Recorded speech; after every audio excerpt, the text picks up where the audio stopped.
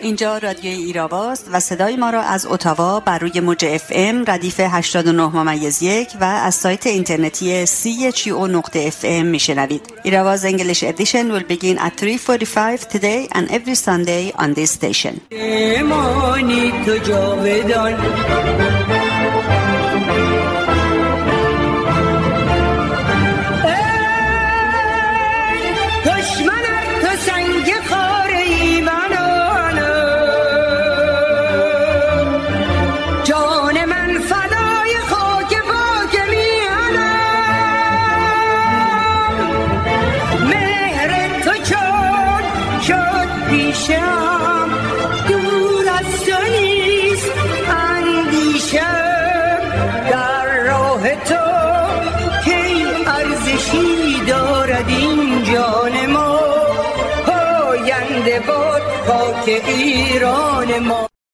شدم مات و پریشان از غم دیرینه کاغذ، رها شد اشک خونینم به دشت سینه کاغذ. مگر جز عاشقی کاغذ زند بر دیده ها نقشی، که شد دشخوی بی آیین سراپا کینه کاغذ. قلم آهسته می گرید و کاغذ همدم دردش، مگر عمر مرا دیده دل آینه کاغذ. کدامین واژه بنماید غریبی های کاغذ را، کدامین جمله واگوید نهان سینه کاغذ. به غیر از کاغذ خونین کدامین شاهدی اکنون، به چشمانم عیان سازد غم دیرینه کاغذ. نپنداری که خونین شد دل کاغذ در این دوران، پریشانی و دلخونی بود پیشینه کاغذ. جمشید پیمان. سلام و عرض ادب دارم خدمت شما شنوندگان گرامی. نرگس غفاری هستم و برنامه این هفته رادیوی ایراوا 19 آذر 1402 برابر با 10 دسامبر 2003 آغاز می‌کنیم. امروز مصادف است با روز جهانی حقوق بشر. حقوق بشری که در ایران مثل آب خوردن نقض میشه و زنان و مردان اون آب و خاک رو سرکوب، شکنجه، زندانی و اعدام میکنن. برنامه این هفته رو به یاد تمامی انسانهایی که برای آزادی ایران از صدر مشروطه تا کنون جان خودشون رو فدا کرده‌اند آغاز میکنیم. این برنامه همزمان با پخش از ایستگاه رادیویی CHUO.FM از فیسبوک در کانال رادیوی ایراوا نیز در حال پخش است. میهمان این هفته رادیوی ایراوا آقای حسین یعقوبی هستند که پس از بخش خبر با ایشون خواهیم بود و برنامه این هفته رو با بخش انگلیسی به پایان میبریم.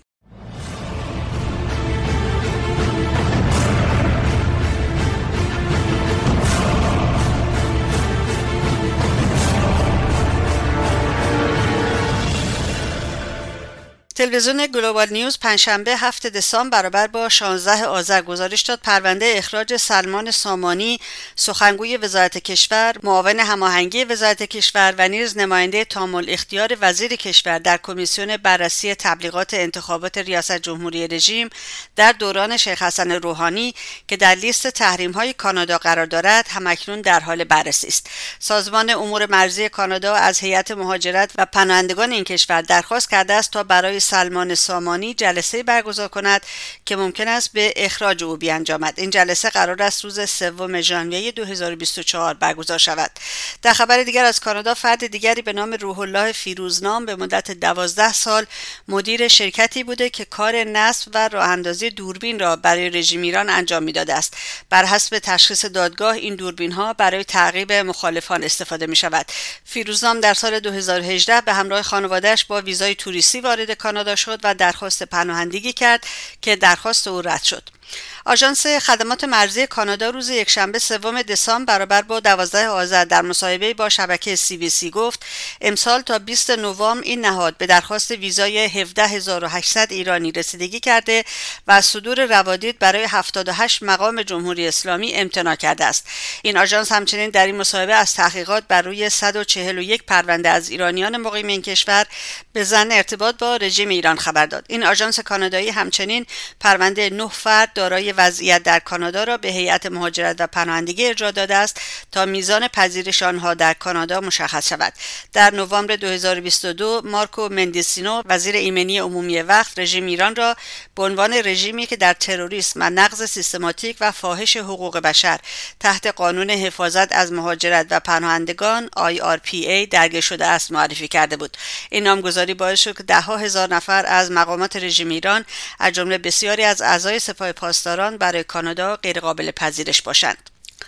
دبیرخانه شورای ملی مقاومت ایران خبر داد ساعت 2:15 بامداد دوشنبه 13 آذر برابر با 4 دسامبر دفتر نمایندگی شورای ملی مقاومت ایران در برلین توسط تروریست‌ها و مزدوران وزارت اطلاعات آخوندها مورد حمله قرار گرفت.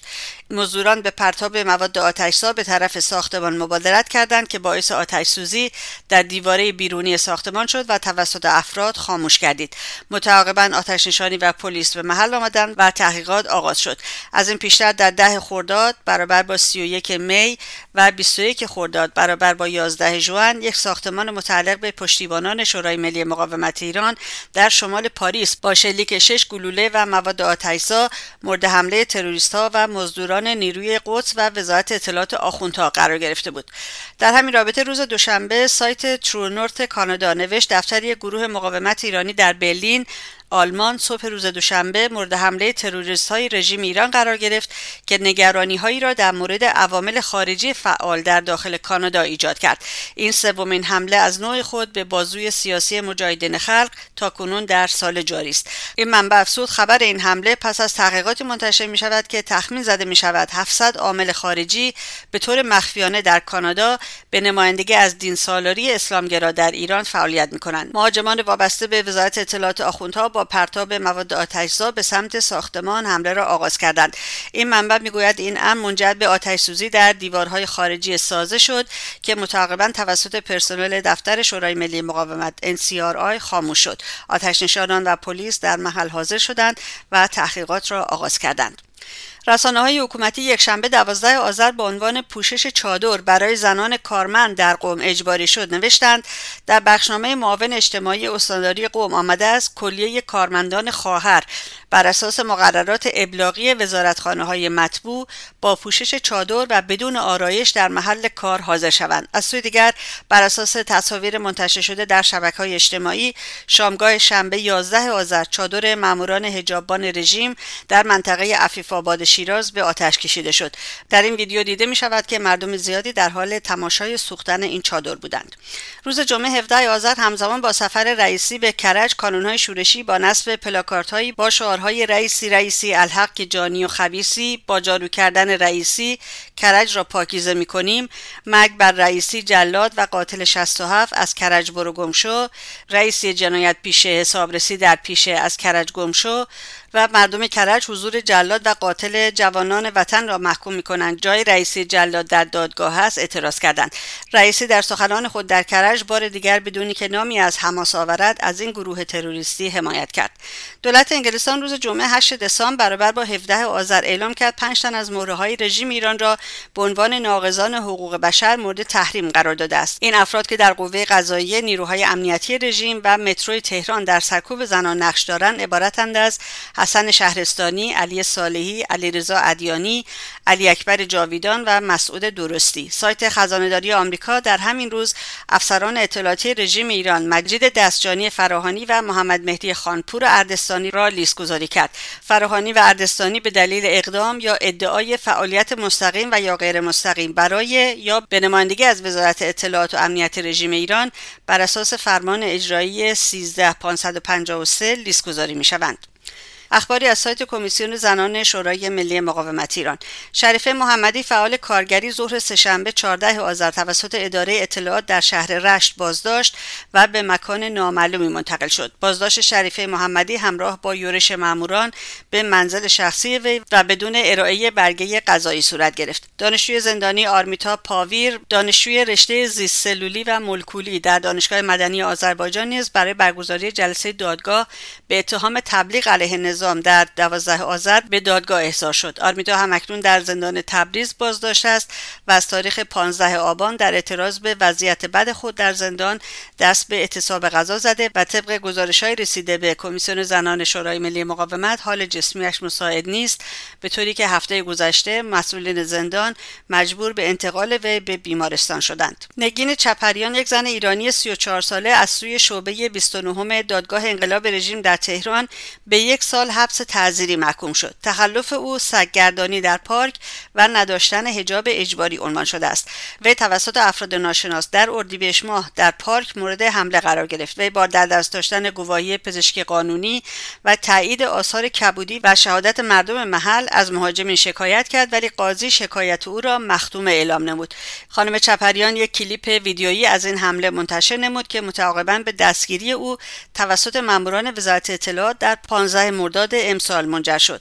اتهامات نگین چپریان شامل تبلیغ علیه حکومت، تشویق به فساد، برهم زدن عفت عمومی و ارتباط با شبکه‌های معاند خارجی عنوان شده است. و آخرین خبر، روز جمعه 17 آذر بازاریان اعتصابی گناوه برای چندمین روز متوالی جهت مطالبات خود و کارکنان نفت فلات قاره بهرگان برای چندمین روز دست به تظاهرات زدند.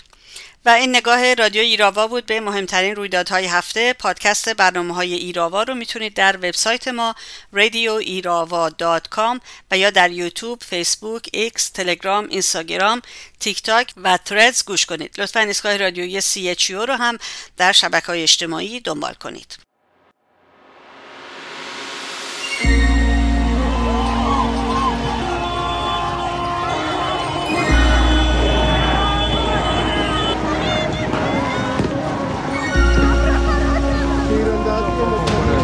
ندارم گریه کنن سر مزار تا آخرین لحظه اعزار پشیمونی نگردم. انقلاب ماه ماسه و امیده، قصه نو پهلوونای شهیده، قصه یلام تو عصر جدیده، این طلوع روشن صبح سپیده. یه دختر رفته رو سقف یه ماشین، تموم رنج ایران تو گلوشه، یکی کوکتل مولوتوف توی دستش، هدف میگیره گشتی رو یه گوشه. هوا سرده ولی فریادهاشو کسی تو سینه زندونی نکرده. شب یلدا سیاهه اما زیباست، چون ابراز پشیمونی نکرده. انقلاب ماه ماسه و امیده، قصه نو پهلوونای شهیده، قصه یلام تو عصر جدیده، این طلوع روشن صبح سپیده.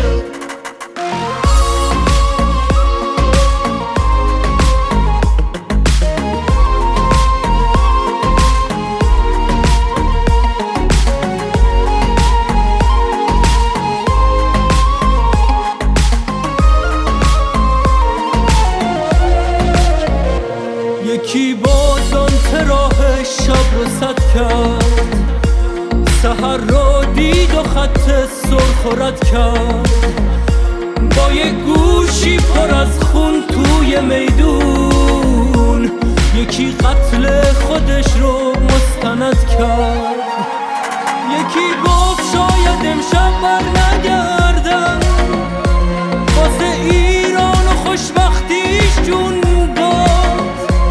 خدا نورو که تو ظلمت سرا دید، به شبها فرصت رنگین کمون داد.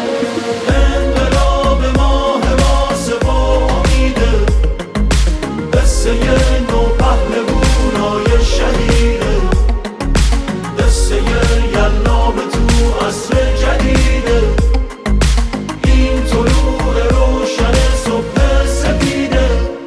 یکی لب میگزه تا ساچمه ها رو، شبا تو خونه از تن در بیاره، فقط با خشم استوری میسازه، با اینکه خیلی دوست داره بباره.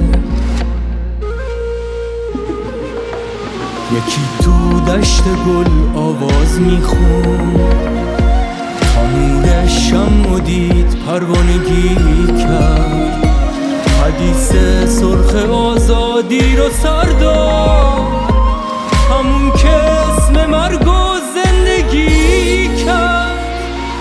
انقلاب ماه ماسه و امیده، قصه نو پهلوونای شهیده، قصه یلنام تو عصر جدیده، این طلوع روشن صبح سپیده.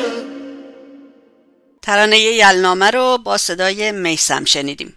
امروز یکشنبه 10 دسامبر هست، برابر با روز جهانی حقوق بشر.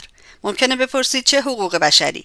موج فزاینده اعدام‌ها توی ایران، کشتار مردم غیر نظامی و کودکان در غزه، سرکوب زنان توی افغانستان و جای جای خاورمیانه و کشورهای غیر دموکراتیک پرده سیاه بر روی حقوق بشر انداخته و سازمان ملل که باید خونه حقوق بشر باشه فقط نظاره‌گر محکوم میکنه و ابراز نگرانی. روز چهارشنبه در خدمت آقای حسین یعقوبی نویسنده و فعال سیاسی بودم که به این موضوع پرداختیم، اما گفتگومون رو با حمله تروریستی علیه دفتر نمایندگی شورای ملی مقاومت در برلین شروع کردیم و رفتارهای آخوندپسند آیت الله BBC. سلام میکنم خدمتتون آقای یعقوبی گرامی، خیلی خوش آمدید به رادیو ایراوا و ممنونم که با مشغله زیادی که دارید وقت باز کردید برای این گفتگو. من هم سلام دارم حضور شما خانم قفاری گرامی و درود میفرستم به شما و به همه تلاش‌های شما و واقعا برای من جای افتخاری هستش که بعد از مدت‌ها دوباره این فرصت رو به ما دادین که در خدمت شما باشیم. به همچنین افتخار بیشتر برای من است در خدمتون باشم. از صحبت‌های مفیدی که میگین همیشه خودم استفاده میکنم آقای یعقوبی. آقای یعقوبی، من حقیقتش میخواستم بحث امروز رو به روز جهانی حقوق بشر اختصاص بدم که 10 دسامبر هست، ولی چند روز پیش ناگهان منابع و رسانه‌های مقاومت ایران خبر از یک حمله تروریستی به یکی از دفاتر شورای ملی مقاومت در برلین دادن، در آلمان.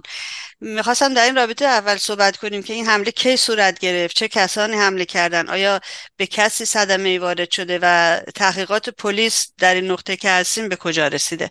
من خانم قفاری گرامی اجازه میخواستم از شما ابتدا، امروز روز 16 آذر روز دانشجو هستش، روز شهادت به قول دکتر شریعتی 3 آذر اهورایی، مهدی شریعت رضوی، احمد قنچی و مصطفی بزرگنیا که زیر پای نیکسون توسط رژیم دیکتاتوری پهلوی کشته شدن.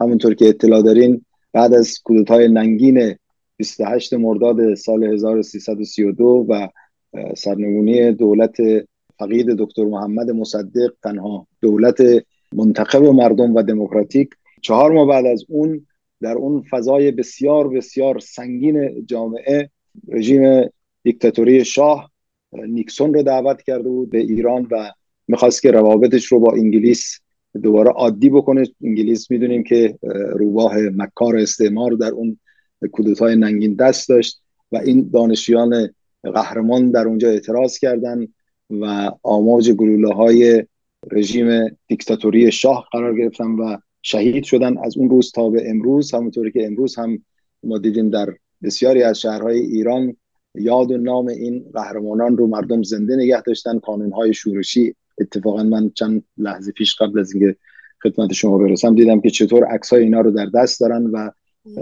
سوگند می‌خوردن که قسم به خون یاران ایستادیم تا پایان، و اینها همون یاران انقلابی ما بودن که در این روز شهید شدن و خواستم که درود بفرستم و به روانهای پاک اونها. اما در رابطه با سوال شما، خب این روز 4 دسامبر حدودای ساعت 2:20 اونطور که پلیس و خود مسئولین مجاهدین گزارش دادن در اعلامیه شورای ملی مقاومت اومده بود، ساختمان مرکزی شورای ملی مقاومت، درسته 2 صبح بوده. بله 2 بعد از نصف شب. بله دفتر مرکزی شورای ملی مقاومت اونجا هستش. اگر عکساش اتفاقا توی روزنامه‌های آلمان زده بودن، عظمتی داره برای خودش، مثل سفارت ایران هستش اونجا، در واقع سفارت ایران دموکراتیک. اتفاقی که از رسانه‌های کانادایی هم خبرشو داده بود همین عکس رو من وقتی ساختمون دیدم حقیقتش تعجب کردم که ساختمون به این خوبی رو گرفتن و استفاده میکنه. بله بله، یه عظمتی داره. هم دو تا شیر جلوش هستش، مجسمه دو تا شیر، و هم پرچم شیر و خورشید نشان ایران اونجا برافراشته میشه و فلان.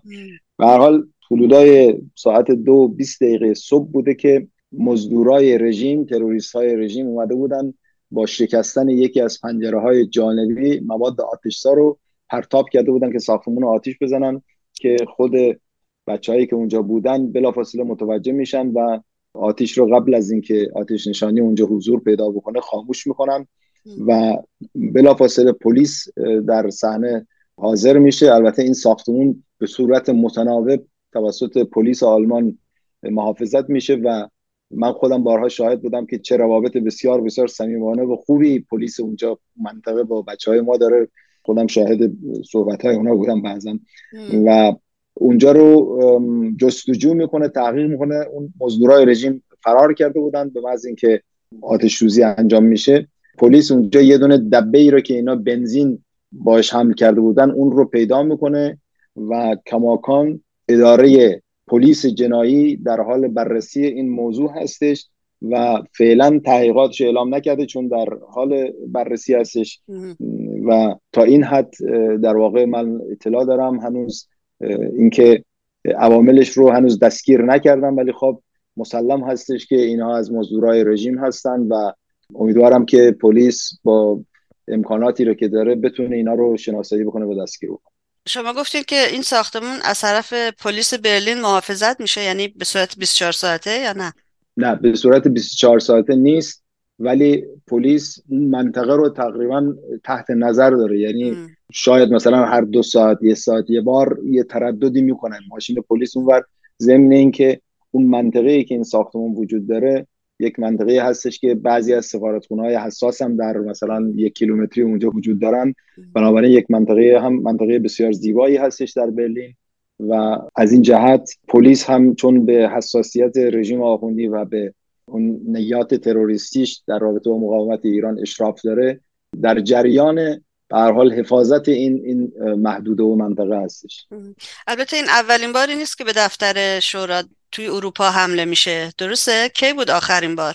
ببینید توی همین هفته‌های قبل از کهکشان پرشکوه امسال در پاریس هم یکی از خانه‌های مربوط به اعضا و هواداران شورای ملی مقاومت در حومه پاریس با مواد آتش‌زا بهش حمله شده بود و هم تا اونجایی که من اطلاع دارم یکی از استودیوهای همین تلویزیون سیمای آزادی به رگبار بسته شده بود، از بیرون با 6 گلوله شلیک کرده بودن و مواد آتش‌زا پرتاب کرده بودن که در اون رابطه هم پلیس فرانسه خب هنوز کسی رو دستگیر نکرده، مسلماً همین ایادی رژیم هستن. اما در فرصت این بحث شما نیست. رژیم عملیات تروریستیش در خاک اروپا بر علیه مقاومت ایران که خودش یک سابقه بسیار طولانی داره، از خیابان‌های پاریس گرفته تا روم تا ژنو. دکتر کاظم رجبی رو در ژنو دیپلمات تروریست‌های رژیم به شهادت رسوندن. محمد حسین نقدی همین هفته پیش سالگرد شهادتش بود در روم و در پاریس و در جاهای دیگر. رد پای خونین تروریست‌های رژیم هستش و آخرین مورد هم که خب اسدالله اسدی بود که اگر دستگیر نمیشد قرار بود که مراسم سالانه مقاومت ایران رو با بمبی که با خودش حمل کرده بود در واقع منفجر بکنه، که اون هم فکر کنم هم شما و هم بینندگان برنامه شما در جریانش هستن. اشاره کردید به اسدالله اسدی. اسم این طرف هم در رابطه با حمله تروریستی به آقای ویدال کوادراس و هم هول و هوش حمله تروریستی به دفتر شورا در برلین هم زیاد شنیده میشه. آیا رابطه‌ای داره آزادی اسدالله اسدی در واقع میخوام بپرسم با این حملاتی که الان داره صورت میگیره؟ مسلماً اینطور هستش. خود شورای ملی مقاومت در اطلاعیه‌ای که صادر کرده بود اتفاقاً دولت‌های غربی رو به باد انتقاد گرفته بود و گفته بود که این گونه عملیات و حملات تروریستی از طرف رژیم نتیجه بلافاصله همین سیاست مماشات هستش، همونطوری که مستحضر هستید اسدالله اسدی دیپلمات تروریست رژیم با بمب در آلمان دستگیر شد، به بلژیک مسترد شد، اونجا به حبس ابد محکوم شد و رژیم با همون سیاست دیپلماسی گروگانگیری خودش افراد بیگناه بلژیکی رو دستگیر کرد، اونها رو محکوم به اعدام کرد و دولت بلژیک رو تحت فشار قرار داد. البته سیاست مماشات این راه فشار رو هم برای رژیم باز گذاشت، چون از دهه‌ها پیش این شیوه روتینی هستش که رژیم ضد بشری آخوندی اینجا به کار میگیره و این دیپلمات تروریست رو آزاد کرد. بنابراین شما خیلی راحت میتونید نتیجه بگیرید که وقتی یک فردی در سطح یک دیپلمات با خودش بمب حمل میکنه، اینجا دستگیر میشه، به حبس ابد محکوم میشه و رژیم میتونه اون رو با همون سیاست گروگانگیری و باجگیری خودش آزاد بکنه، دیگه راه رو برای این گونه عملیات‌های تروریستی برای مزدورای رژیم باز میکنه. این همون سیاستی هستش که شدیداً شنی هستش، شدیداً منفور هستش و مقاومت ایران بارها دولت‌های مماشاتگر غربی رو در این رابطه به باد انتقاد گرفته. ولی در رابطه با سوال شما دقیقاً اینطوری هستش، این ربط مستقیم داره با سیاست مماشات و همون آزادی دیپلمات تروریست رژیم اسدالله اسدی. امان از دست این شاهان آقای یعقوبی، امضای شاه بله. گرفتن زدن دقیقاً. پای آزادی اسدالله اسدی. دقیقاً به واقعا هم نکته بسیار شعار خوبی. نشیخ واقعا برازنده است، نه فقط در تو با ایران، اصلا جهانیه. شاه اصلا باید تمام شاهان جهان هر جا هستن به سرنگون بشن نکته و دموکراسی برقرار بشه تو این کشورها. دقیقاً به نکته بسیار خوبی اشاره کردین. من فکر کنم برای رسیدن به دموکراسی به ویژه در منطقه ما، به ویژه در منطقه ما، تاکید میکنم این شعار استراتژیک نه شاه و نه شیخ مبنای اساسی هستش تا این موضوع رو جامعه ایران ازش گذر نکنه که کرده الان، چون در قیام 1401 شعار مرگ بر ستمگر، چه شاه باشه چه رهبر، به هر حال یکی از شعارهای محوری قیام مردم ایران بوده و الان هنوز هم مردم قهرمان بلوچستان میبینیم که هر هفته هر جمعه با همین شعار میرن توی خیابونها و این همون شعار استراتژیکی هستش که برای رسیدن به دموکراسی و آزادی واقعی و پایدار در ایران محور فعالیت‌های همه مبارزین باید قرار بگیره. دقیقا همینطوره. آقای یعقوبی، آیا خبر این حمله تروریستی توی رسانه‌های آلمان هم حتما خبرش منتشر شده ولی به شکل تحقیقی منظورم هست انعکاس پیدا کرده؟ تحلیلشون چی بوده از این حمله؟ خانم غفاری گرامی بیشتر از اون چیزی رو که ما انتظار داشتیم به این موضوع پرداختن. یعنی بلافاصله من بچه‌ها به من زنگ زدن گفتن که اینجا رو حمله کردن. من رفتم توی اینترنت دیدم از تلویزیون آرد، همون تلویزیون یک کانال یک اینجا، و تقریبا میتونم بگم که هیچ رسانه‌ای نبوده که در این رابطه گزارش تهیه نکرده باشه. یعنی همه به این موضوع اشاره کردن و گفتن که دفتر جنبش مقاومت ایران مورد تهاجم قرار گرفته و مواضع شورای ملی مقاومت رو که رژیم رو در مزان اتهام قرار داده انعکاس داده بودن و این به یک رسوایی جدید برای رژیم آخوندی اینجا مطرح شده. میدونید که الان در رابطه با همین وقایع جنگ خونین غزه، آلمان به خاطر شرایط ویژه تاریخی که داره بسیار بسیار حساس هستش به خاطر انجام عملیات‌های تروریستی در اینجا و وقتی این موضوع حمله به دفتر شورا مطرح شد، این ضریب خورد انعکاسش، چون اونطوری که روزنامه‌ها نوشته بودن و من اطلاع نداشتم سفارت اسرائیل در 1 کیلومتری همون منطقه قرار داشت و اینها از این بابت بسیار بسیار شوکه شده بودن که مثلا چطور رژیم تونسته این کار رو در اینجا انجام بده. انعکاس بسیار بسیار گسترده‌ای داشت. سایت ترو نورت کانادا هم همونجور که به عرضتون رسوندم از حمله تروریستا به دفتر شورا توی برلین گزارش تهیه کرده بود و اتفاقا نوشته بود که حمله، براتون میخونم این جمله‌شو، نوشته حمله به گروه مقاومت ایران در برلین کانادا را در حالت آماده باش قرار داد. دفتر یک گروه مقاومت ایرانی در برلین صبح روز دوشنبه مورد حمله تروریستای رژیم ایران قرار گرفت که نگرانی‌هایی را در مورد عوامل خارجی فعال در داخل کانادا ایجاد کرد. خبر خیلی بزرگی بود البته، ولی رسانه‌های فارسی زبان بیگانه آیا این خبر رو پوشش دادن آقای یعقوبی؟ چون معمولا سانسور میکنن اخبار مقاومت ایران رو. دقیقا همونطوری که خودتون به درستی گفتین و همونطوری که آقای رجوی هم اخیراً مطرح کرده بود، ما مشمول بزرگترین سانسور قرن قرار گرفتیم. این به معنای واقعی درست هستش، هیچ درش اقرار نیست.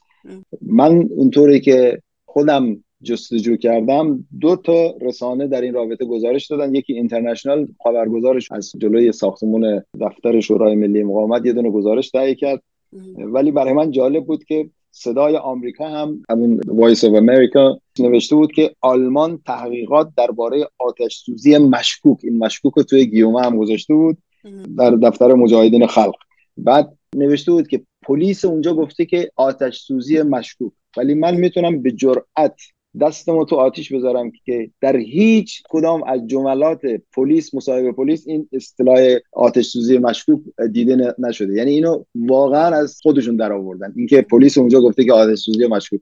اتفاقا من این رو وقتی خوندم مجددا رفتم تحقیق کردم که یک جا من ببینم این کلمه مشکوک و کدوم پلیس گفته. اصلا همچین چیزی وجود نداره، این دروغ محض هستش. اتفاقا پلیس گفت که در واقع اون پلیس جنایی ویژه با دقت این مسئله رو دنبال میکنه و تحقیقات گسترده ای رو در این رابطه الان شروع کرده.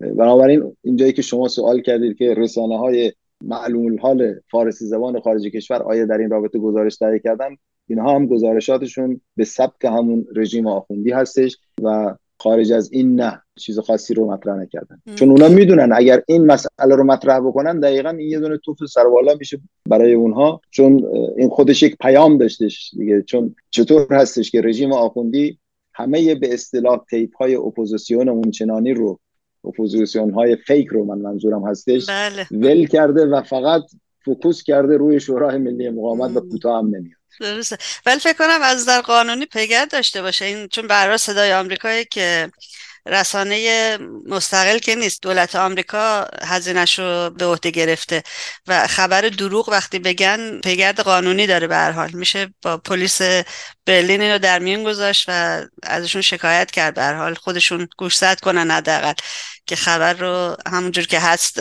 ترجمه کنن به فارسی و خبرسازی نکنن در واقع. اینم در ضمن یادم رفت بهتون بگم که این رو هم نوشته بود، در همین حد نوشته بود که آلمان تحقیقات درباره آتش سوزی مشکوک در دفتر مجاهدین. بعد 2-3 جمله نوشته بود که یعنی اتفاق افتاده، آخر سرش هم طبق معمول که جایزه‌شون از آخوندا بگیرن، اینم نوشته بود که در سال 1391 اتحادیه اروپا مجاهدین خلق رو از لیست تروریستی خارج کرده. معلوم نیستش که این داستان آتش سوزی ربطی به اون موضوع داره. به هر حال این هم از نوع شیوه خبردهی و اطلاع رسانی صدای آمریکا. خانم غفاری عزیز، اصلا نیازی به این نیستش که آدم بخواد شکایت بکنه. این اگر صدای مردم ایران بود که صدای آمریکا اسمش نمیذاشت. این صدای آمریکا هستش و سیاست‌های آمریکا رو میخواد اونجا پیش ببره. بنابراین به قول معروف هم ریش و هم قیچی دست خودشون هستش، هر جور که دوست دارن برای خودشون مینالن، ولی مردم ایران که به این حرفا توجه نداره. منظور از مردم ایران مردم آگاه ایران هستش. بله دقیقاً درست میگین شما. خب آقای یعقوبی، من خبرها رو که دنبال میکردم حقیقتش تو فضای مجازی بیشتر میچرخیدم و ببینم که انعکاس ایرانیان نسبت این حمله تروریستی چی هست.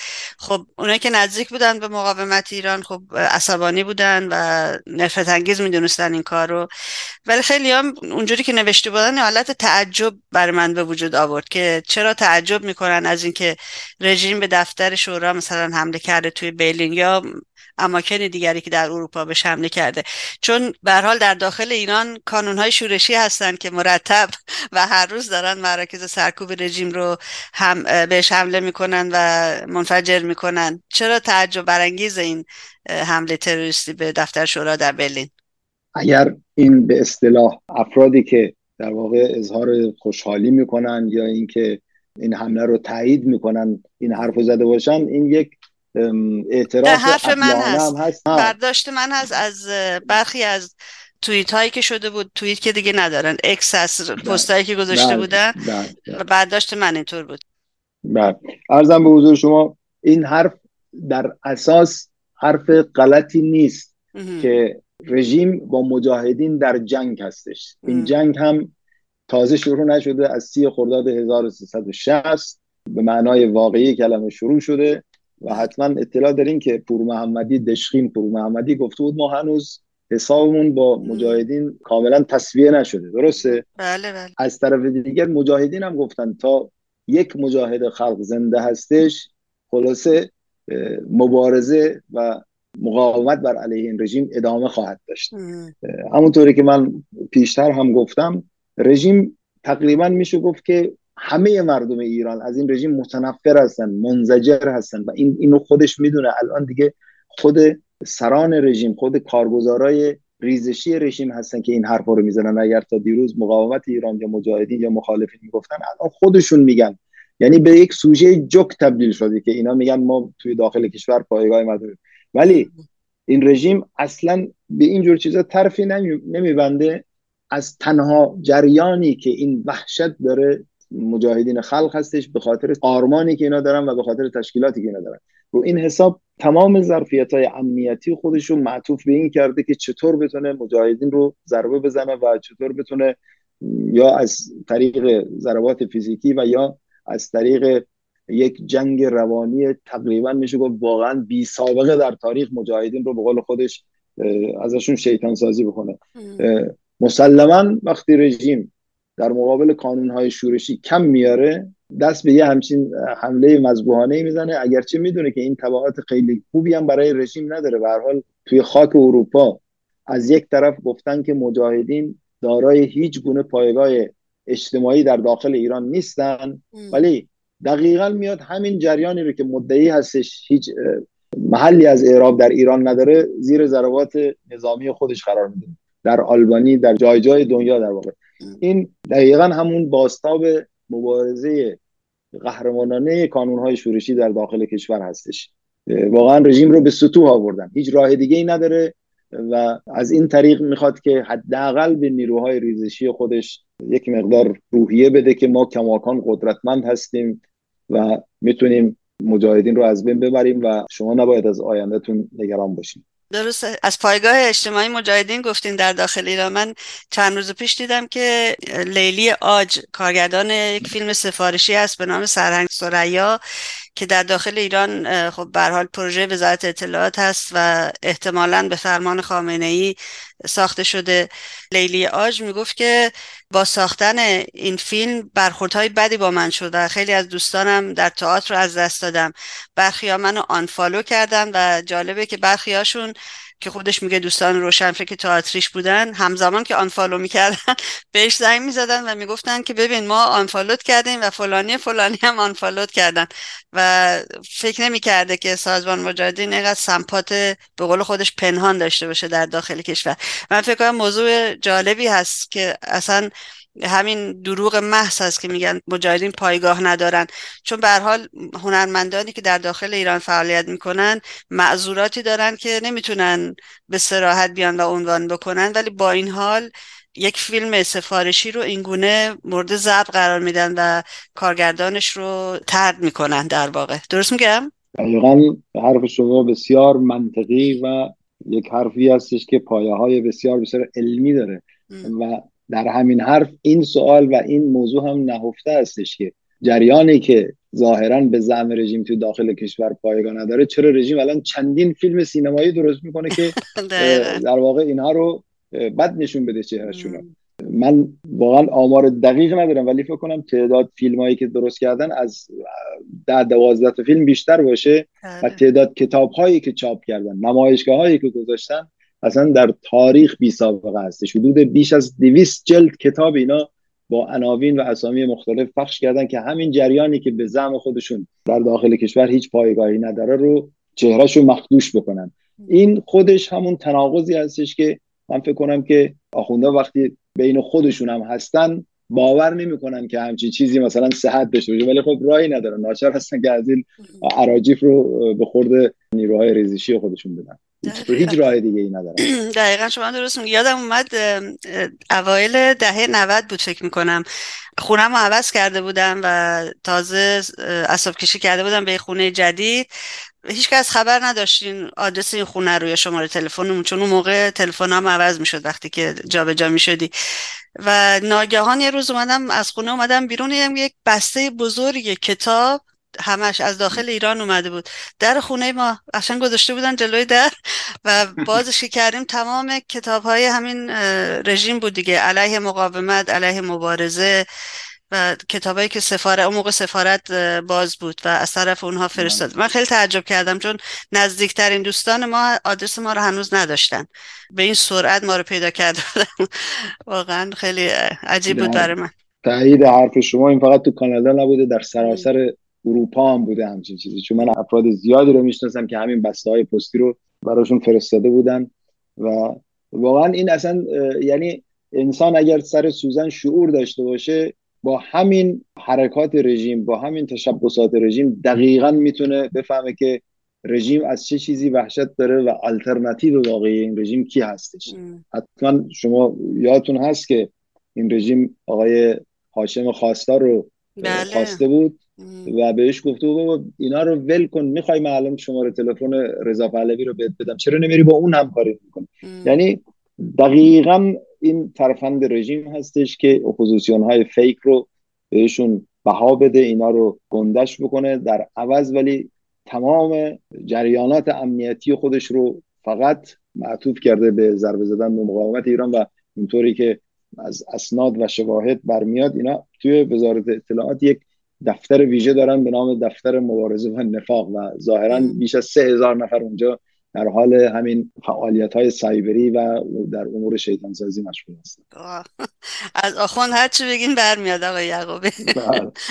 حالا رهبرشون که این 16 شون دستاشو بالا برد گفت من ایرانم دیگه نمیرم، ولی به فاصله کمی بعد از این حمله تروریستی به دفتر شورا در برلین BBC فارسی اومد یه گفتگویی رو با طرفداران پادشاهی به راه انداخت که یکیشون مقیم کانادا هم هست، درباره سفر آقای مایک پومپئو وزیر خارجه دولت ترامپ به اشرف 3. خب آقای پومپئو که چند ماه پیش به آلبانی رفته بود و با خانم رجبی در اشرف 3 دیدار کرده بود، به نظرتون چرا الان موضوعات این چنینی مطرح میشه و فکر می‌کنید هدف آیت الله BBC چیه از این کار آقای یعقوبی؟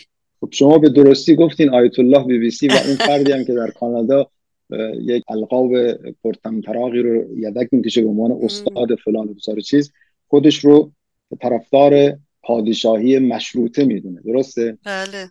که قبلا حکومت فدرال رو میپسندیده، یعنی پستای قبلش که هست دیگه نمیشه کتمان بکنه. خب پستای قبلش وجود داره در توییتر سابق.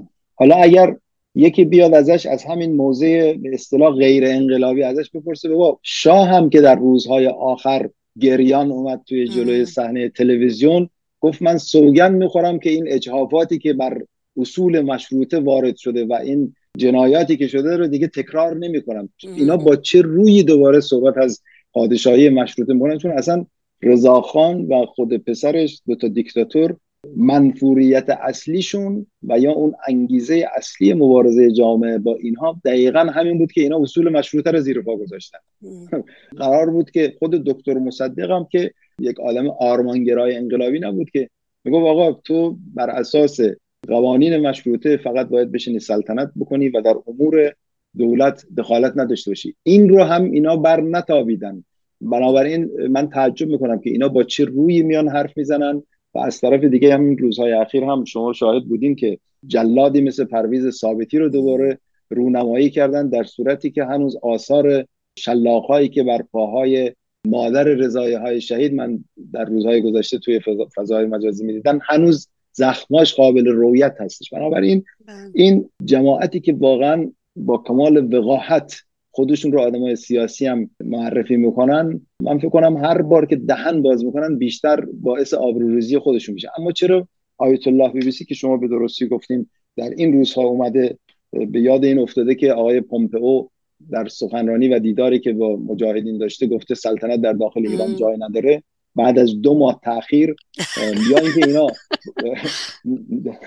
در خواب خرگوشی به سر می‌بردن که فکر نمی‌کنم اینطوری باشه. به هر حال آیت الله BBC شغلش این هستش که هر موقع رژیم آخوندی در مخمسه خیلی سختی گیر میکنه به داد اینها برسه. الان هم رژیم به خاطر شرایطی که توی منطقه وجود اومده و انگشت اتهام از طرف همه کشورها به سوی رژیم دراز شده، رژیم واقعا توی یک شرایط بسیار بسیار بحرانی قرار گرفته، چون اون تعادل و اون منطقی که قبلا بر روابط کشورهای جهان حاکم بود در رابطه با رژیم ایران کامپلت به هم خورده. این رو واقعا آدم خوب نگاه بکنه، کشورهای دموکراتیک و یا کشورهای غربی نماینده هاشون به درستی بیان میکنن که همون اصطلاحی رو که آقای رجبی برای اولین بار مطرح کرد که سر مار در تهران هستش، اینها هم با ادبیات دیگه دقیقاً میگن که این رژیم هستش که باعث آتش افروزی و باعث فلاکت و بدبختی شده. بنابراین موضوع سر چی هستش؟ اینکه این رژیم باید بره. حالا سوال این هستش که آلترناتیو این رژیم کی هستش که آیت الله بی‌بی‌سی به دادش داره میرسی که بابا شما اینطور هم فکر نکنید، این رژیم خیلی محکم سر جاش واسطه و اگر هم فکری به ذهن شما زده که این رژیم باید سرنگون بشه، آلترناتیوش هم زیاد چنگی به دل نمیزنه. این اون شرایطی هستش که آیت الله بی‌بی‌سی رو وادار کرده که الان بعد 2 ماه تاخیر بیاد توی صحنه و این به راجی‌ها و لیچارگویی ها رو بر علیه مجاهدین. یادی هم بکنیم از زنده یاد احمد شاملو که میگفت BBC حرومزاده ترین نوع سانسور رو در این رسانه ها در پیش گرفته و واقعا حرف سالهای پیش اون هنوز اثبات شده است و BBC هر روز اثباتش میکنه حرف احمد شاملو رو. آقای روحش شاد یک حرف تاریخی زد که با طلا باید نوشته. دقیقاً اول صحبتمون گفتم که خواستم بحث روز جهانی حقوق بشر رو مختص این گفتگو بکنم که 10 دسامبر است. البته صحبت از حقوق بشر و اعلامیه جهانی حقوق بشر خب سخت گفتنش تو این شرایطی که توی ایران مرتب انسانهایی به دار آویخته میشن به خاطر مبارزه سیاسی، برای حرف زدن، برای فکر کردن، برای عضو شدن در یک کانال مجازی در صفحات اینترنتی. فکر میکنید بعد از گذشت 75 سال از تصویب اعلامیه جهانی حقوق بشر آیا میشه گفت که وضعیت حقوق بشر به طور کل، حالا نه فقط در ایران، مثبت هست و میشه این رو مثبت تلقی کرد آقای یعقوبی؟ والا با کمال تأسف باید بگیم که الان اتفاقا همین سال 2023 1402 خودمون، این احساس فردی خودم هستش، تا چه حد درست باشه یا غلط باشه من نمیدونم، ولی من فکر کنم جهان الان شاهد واقعا نقطه اوج ابتذال مفاهیم مربوط به حقوق بشر هستش. یعنی اون چیزی رو که الان ما در ایران شاهد هستیم، حتی در منطقه شاهد هستیم، جنایاتی که در به صورت روزمره انجام میشه، اتفاق میفته و در اخبار این به صورت یک خبر روتین که گویی که هیچ اتفاقی داره نمیفته و مثلا کشته شدن 1000 نفر، 2000 نفر، 400 نفر، 500 نفر، اعدام نمیدونم 20 نفر در ایران، اعدام 10 نفر در ایران گفته میشه، بعد از اونم یک خبر راجع به ورزش و راجع به موسیقی و فلان چیز میاد. اصلا واقعا آدم به وحشت میفته که جامعه به چه ابتذالی داره کشیده میشه. یعنی حقوق بشر بله در پاسخ به سوالتون به هیچ عنوان پیشرفت نکرده، کماکان حقوق بشر شده یک متاعی که در واقع جنایتکاران و کشورهای دیکتاتوری این رو دارن بر اساس تفاسیر خودشون، بر اساس معیارهای خودشون زیر پا میذارن و اون جهان متمدن هم به وظایف خودش عمل نمیکنه. اون چیزی که بیشتر نگران کننده هستش این است به هر حال از رژیم آخوندی و یا رژیم‌های دیکتاتوری که کسی انتظار نداره اونا بیان حقوق بشر رو رعایت بکنن، اما کشورهای متمدن، همونایی که پایه‌گذار این حقوق بشر بودن، حتما اطلاع دارین که بعد از جنگ جهانی دوم در اون شرایط بسیار بسیار بحرانی، بعد از کشته شدن میلیون‌ها انسان، کشورها اومدن گفتن که ما باید یه فکری بکنیم که به هر حال این کرامت انسان حفظ بشه، مورد تهاجم دیکتاتورها قرار نگیره و اومدن 1948 منشور حقوق بشر رو اعلام کردن. من فکر کنم که نه، حقوق بشر پیشرفت که نداشته، بلکه ما باید برای حقوق بشر بجنگیم. همین که در قرن 21 هنوز ما در تبعید هستیم و برای حقوق بشر مبارزه میکنیم و نمیتونیم در کشور خودمون آزادانه زندگی بکنیم، این خودش بهترین معیار هستش که حقوق بشر به هیچ عنوان پیشرفت نکرده. اما همونطوری که در دیباچه منشور جهانی حقوق بشر اومده توی قسمت سومش توضیحاتش یک جمله بسیار جالب داره و اون تنها نکته‌ای هستش که پشتگرم کننده هستش و اون این هستش که گفته از اونجایی که اساساً حقوق انسانی رو باید با اجرای قانون حمایت کرد تا بشر به عنوان آخرین علاج به قیام بر ضد ظلم و فشار مجبور نشه. این همون اصلی هستش که الان قانون‌های شورشی با اتکای به همین اصل پرچم مبارزه رو به دوش کشیدن و یک قیام شورانگیز رو در داخل کشور دارن پیش میبرن تا روزی که این رژیم رو سرنگون بکنیم و حقوق بشر رو در داخل ایران محقق کنیم. دقیقاً. خب رژیم هم که این روزها با سوء استفاده از مسئله غزه موج تازه از اعدام ها رو راه انداخته. آقای یعقوبی و به قول مقاله‌ای که توی سایت مجاهدین خلق درد شده میگه نفس میبرد تا نفس بکشد. ولی به هر حال سازمان ملل چه اقدامی میتونه بکنه که در حقیقت باید خونه حقوق بشر باشه؟ چه اقدامی کرده تا به حال و چه میتونه بکنه در برابر این همه نقض فاحش حقوق بشر، نقض سیستماتیک حقوق بشر، به خصوص در ایران و منطقه خاورمیانه؟ شما گفتین که رژیم آخوندی داره از جنگ غزه سوء استفاده میکنه. من با اجازه میخوام این جمله رو تصحیح بکنم که حتما. اتفاقا رژیم آخوندی این جنگ رو به راه انداخته تا در پناه اون بتونه مردم را سلاخی بکنه توی ایران. این اصلا هدف اصلی رژیم از به راه انداختن این جنگ درش هیچ تردیدی نیستش که حماس بدون هماهنگی با رژیم، بدون حمایت لوجستیکی رژیم و حتی بدون دستور رژیم هرگز دست به همچین کاری نمیزد. رژیم دقیقاً به خاطر صد بستن در مقابل قیام دست به این جنایت زده و اونطوری که آقای رجوی گفت در واقع غزه رو سر نیزه زده. این یک داستان تاریخی هستش. نمیدونم تا چقدر شما مطلع هستید. من برداشتم این بود که به هر حال میگن که در زمان جنگ حضرت علی با معاویه وقتی معاویه میبینه که هیچ راهی نداره قرآن زده بود سر نیزه که مسلمانایی که مثلا درک درستی نداشتن از موضوع اون رو ببینن و عقب نشینی بکنن و اتفاقا همین ترفندش هم کارگر شد اون زمان. الان هم رژیم واقعا توی بنبست گیر کرده، میخواد به قول خودش جهان اسلام رو اذهانش رو معطوف بکنه به شرایط جنگ در منطقه غزه و از اون طریق رژیم خودش رو در داخل کشور حفظ بکنه، مردم رو دست دسته اعدام بکنه و اینکه جامعه جهانی و حقوق سازمان ملل و یا مجامع حقوق بشری چه کاری رو میتونن بکنن. خانم غفاری ما دیگه واقعا در طی این 4 دهه به ما اثبات شده که ما منتظر این که سازمان‌های حقوق بشری چه کار بکنن یا نکنن نباید باشیم و نیستیم، واقعا هم نیستیم. برای اینکه اینها نهایتا میان یک سری لفظی‌های پرطمطراق نمیدونم حقوق بشر اینطور حقوق بشر اونطور و محکوم میکنن و نمیدونم بعضن یه اصطلاحی هم هستش که خیلی مضحک هستش که از به کار بردن بیش از حد خشونت ما نمیدونم چی هستیم، یعنی خشونت رو بکنید ولی بیش از حد نکنید. من فکر کنم که همون شعار اساسی کس نخارد پشت من جز ناخن انگشت من، ما باید با اتکا به مقاومت خودمون این رژیم رو سرنگون بکنیم تا بتونیم حقوق بشر رو در داخل کشورمون محقق بکنیم.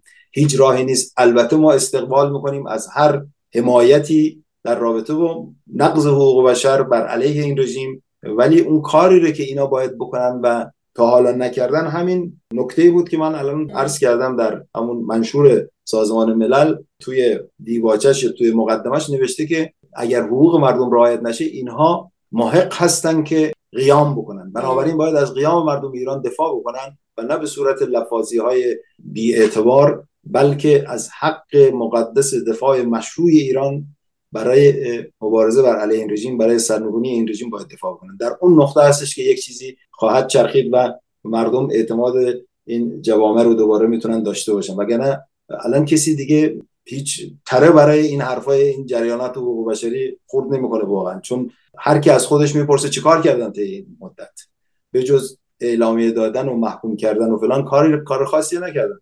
بنابراین تنها راه حل سرنگونی این رژیم هستش و من فکر کنم مقاومت ایران با استراتژی کانون‌های شورشی حتما به این امر مهم خواهد رسید و این رژیم رو سرنگون خواهد کرد با قیام توده‌های مردم ایران. هیچ شکی درش نیست. آقای یعقوبی خیلی ممنونم که وقت گذاشتید، واقعا توضیحات مفیدتون مثل همیشه به خودتونم گفتم برای من خیلی با ارزش هست، استفاده میکنم. براتون سلامتی و موفقیت آرزو دارم و برای آیت الله BBC و همکارانش و یارانش و اعضا و انصارش امیدوارم به راه راست هدایت بشن. آقای یعقوبی روزتون بخیر. خب اونا که به راه راست هدایت نمیشن این رسالت شما رو سنگین تر میکنه. به هر حال رسانه شما باید اون صدای واقعی مردم، حقیقتی که در جامعه ایران نهفته هستش، اون رو منتشر بکنه و شما در حد امکانات خودتون دارین به بهترین وجه این رو عمل میکنید. اون چیزی که اصالت داره این هستش، وگرنه آیت الله BBC نامش پیوند خورده با کودتای ننگین 28 مرداد در همکاری با سرویس های اجنبی و نه فقط در رابطه با ایران بلکه این سرویس جهانی BBC خب دخالتایی رو در کشورهای دیگه هم کرده، در مصر، در جاهای دیگه، همه جا هر جایی که دیکتاتورها بوده به داد اونها رسیده. بنابراین از هیچ اصالت و مشروعیتی برخوردار نیست. اون چیزی که حق و درست هستش کارهای بسیار ارزنده شماست. خواهش میکنم. فقط یه ویدیو امروز دیدم جمال عبدالناصر بود، میگفت که البته اسم نمیورد که BBC، ولی میگفت یکی از رسانه‌های انگلیس علیه من حرف میزنه و دستاشو تو هوا تکون میداد، میگه من نمیدونم برای چی علیه من حرف میزنه. به هر حال دقیقاً. خیلی ممنونم آقای یعقوبی. بسیار سپاسگزارم و تشکر از لطفی که در حق ما کردید و من رو به برنامه شما دعوت کردید. خواهش میکنم، وظیفمون است. آنچه که شنیدید گفتگوی رادیوی ایراوا بود با آقای یعقوبی. پادکست تمامی برنامه‌های ما رو میتونید در شبکه‌های اجتماعی و یا در وبسایت radioirava.com بشنوید. از اینکه تا این لحظه همراه ما بودید ازتون بسیار متشکرم و توجهتون رو به بخش انگلیسی ایراوا جلب میکنم. تندرست و شاد باشید و زنده باد آزادی. Good afternoon, my name is Narges Ghaffari and you're listening to Radio Irava on CHUO 89.1 FM and CHUO.FM in Ottawa. Today is December 10, 2023, the International Human Rights Day. This program is being broadcast in addition to CHUO.FM on Facebook at Radio Irava.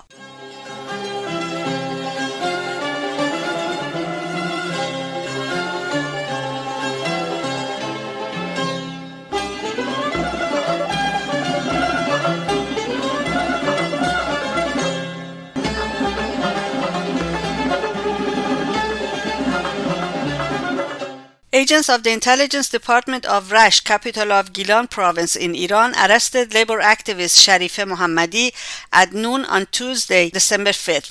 They transferred her to an undisclosed location. Sharife Mohammadi was arrested after intelligence agents raided and ransacked her residence without presenting a warrant.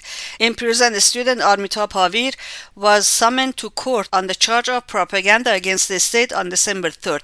Armita is presently detained in the central prison of Tabriz. She has been on hunger strike since November 6th in protest of horrible prison conditions. Her health is in critical condition, so much that prison authorities were forced to transfer her to a hospital last week. Armita Pavir, a student activist, was arrested by security forces on September 21st and transferred to the women's ward of the central prison of Tabriz. No information is available on her charges.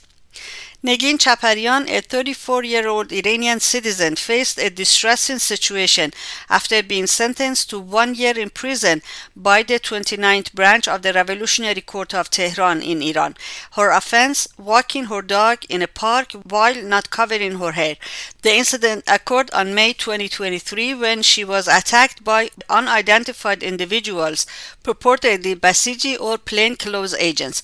She filed a complaint against the assailants with a forensic medical certificate and confirmation of the bruise and testimony of the local people, but the Sharia judge declared her complaint closed. Later, she shared a video clip of the assault, which led to her subsequent arrest by the Ministry of Intelligence on August 6, 2023. Chaparian's charges include accusations of propaganda against the state, promoting corruption, disturbing of public chastity, and having contact with hostile foreign networks. For more news regarding Iran, please visit radioirava.com or go to chuo.fm and follow the links to our website. And this is it for this edition of Radio Irava on this December 10. Thank you very much for being with us. Tune in to Radio Irava next Sunday at 3 p.m. Ottawa local time, right here on chuo.fm and on Facebook at Radio Irava. Till then, goodbye and bedrood. And as always, long live freedom. Have a nice day. Ayatollah BBC.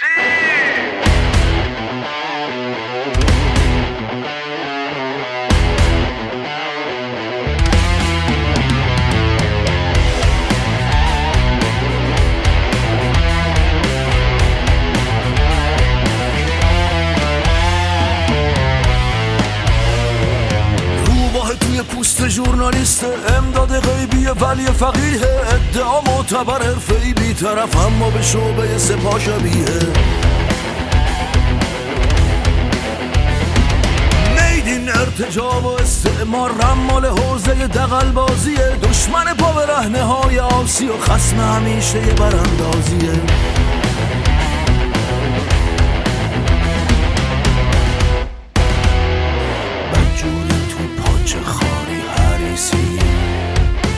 دست خونی یک جلاد و میلیسی چه فرقی هست بین تو و رئیسی یه فنت امام جمعه تو انگلیسی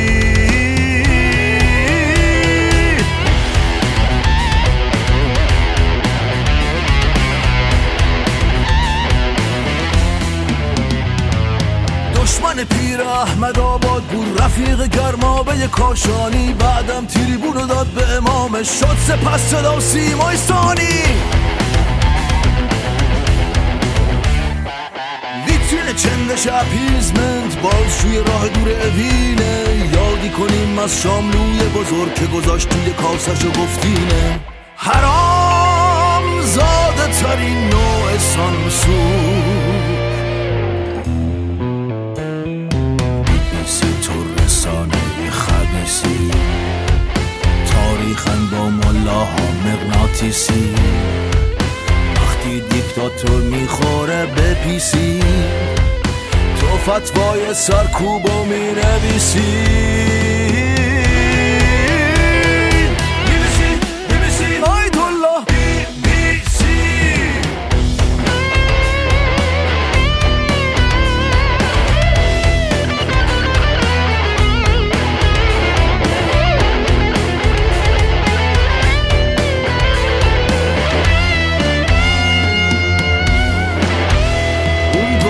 از فرزندان مصدق مشاطگر چهره ابلیس میخواد کفن کنه آزادی رو هر چیزی میگه تا بگه خبری نیست